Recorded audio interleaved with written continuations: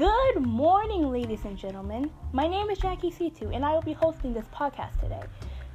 Don't mind the background noise. Today we will be learning about emotional intelligence. I will be informing you of what it is and why it is important for a scholar like yourself.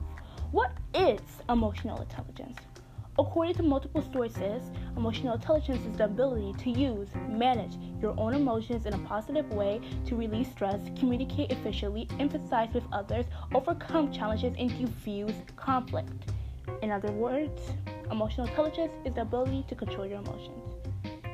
How do students who aren't emotionally wise typically act? Many students who aren't emotionally wise tend to act out carelessly and tend to have a harder time in school. Many students who aren't emotionally wise don't understand how to release stress, which can cause issues in their academics. Many of those students become overwhelmed and their grades start to suffer because of that.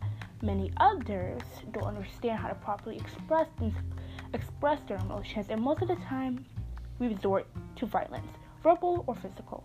This can negatively affect a student's record.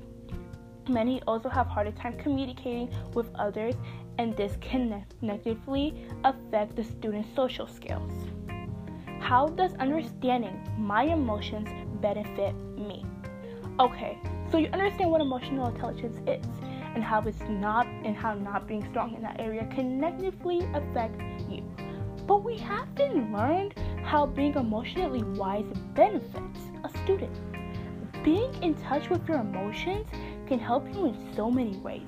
Typically, we don't listen to our emotions, and likely that ends up biting us in the butt. When you listen to your emotions, you understand your feelings and understand how to properly react. This helps you in the classroom and in the real world. How to become emotionally intelligent? Start taking accountability. Examine how you react to certain things, such as stressful situations. Think about how your actions affect everyone around you and everyone around you. Thank you for listening to my podcast. I hope you learned something.